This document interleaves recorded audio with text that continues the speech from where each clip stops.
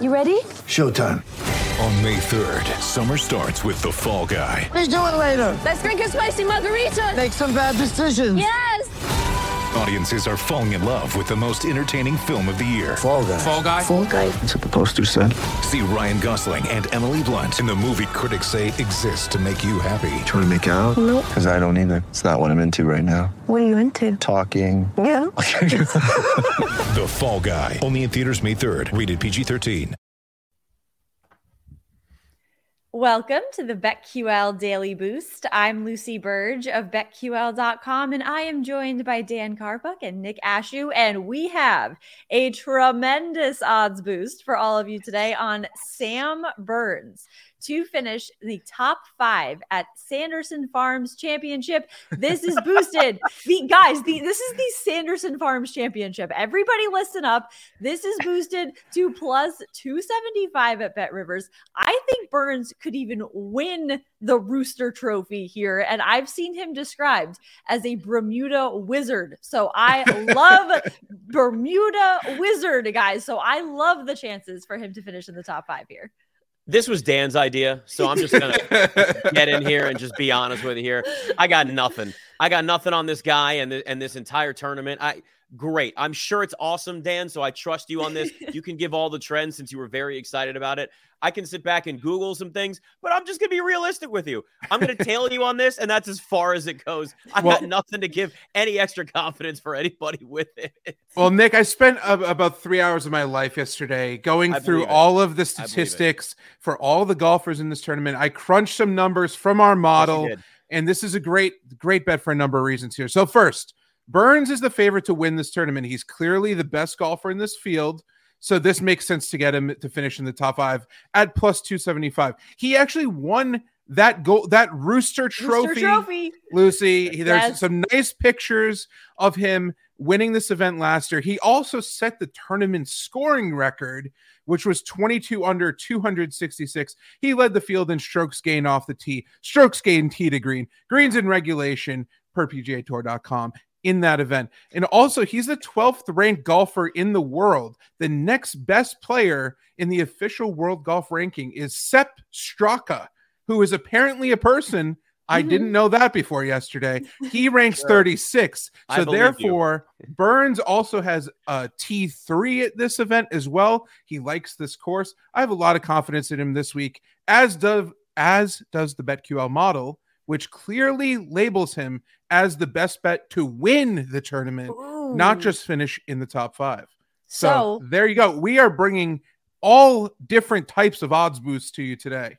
Yes, this one plus 275 at BetRivers. Get in on this now for him to finish in the top 5, and head to betql.com/boost to see all of today's best odds boosts and check out our exclusive sportsbook offers there as well. And follow us on Twitter at Daniel Karpuk, at Nick Ashew, and at Lucille Burge. Our favorite bets today, a smorgasbord, a charcuterie board, if you will, of sports and bets. Mine, Rich Hill. Under 4.5 strikeouts against the Orioles. Big late season baseball bet here. This is at minus 165 at DraftKings.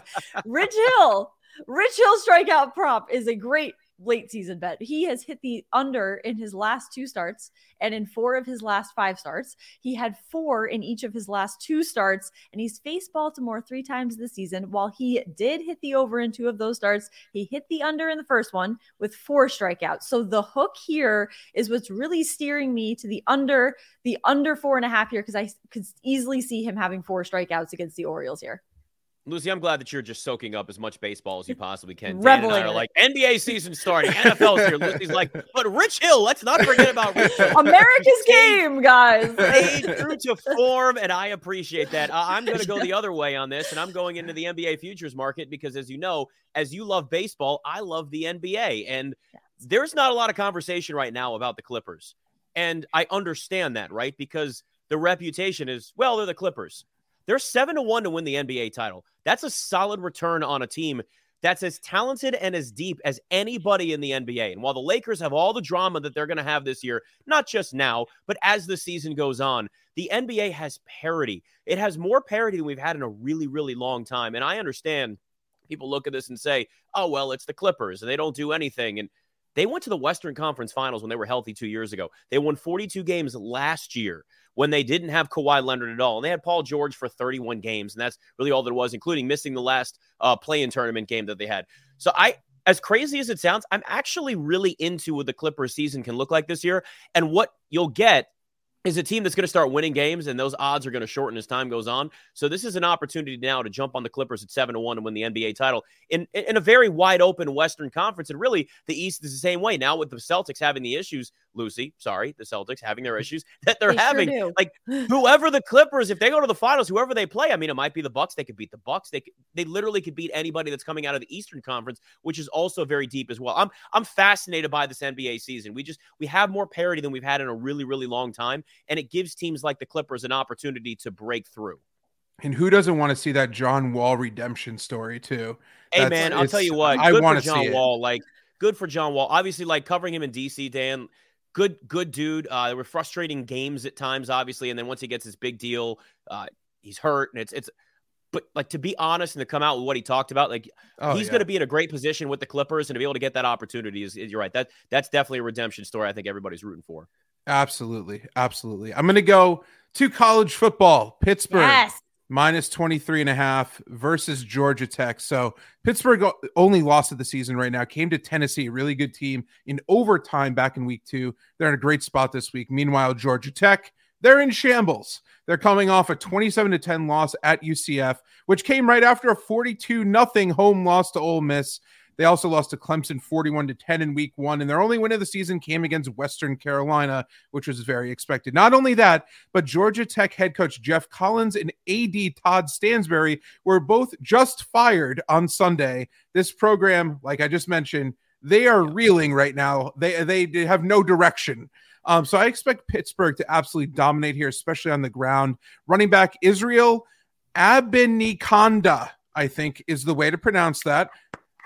He has 479 yards, almost 6 yards per carry, 6 touchdowns, should run all over the Yellow Jackets, who have allowed, get this, a ridiculous 239.7 rushing yards per game. That's 124th out of 131 FBS teams. There's no reason to trust Georgia Tech on either side of the ball right now. I expect a Pittsburgh blowout at Heinz Field. Love it. Subscribe to the BetQL Daily Boost wherever you get your podcasts.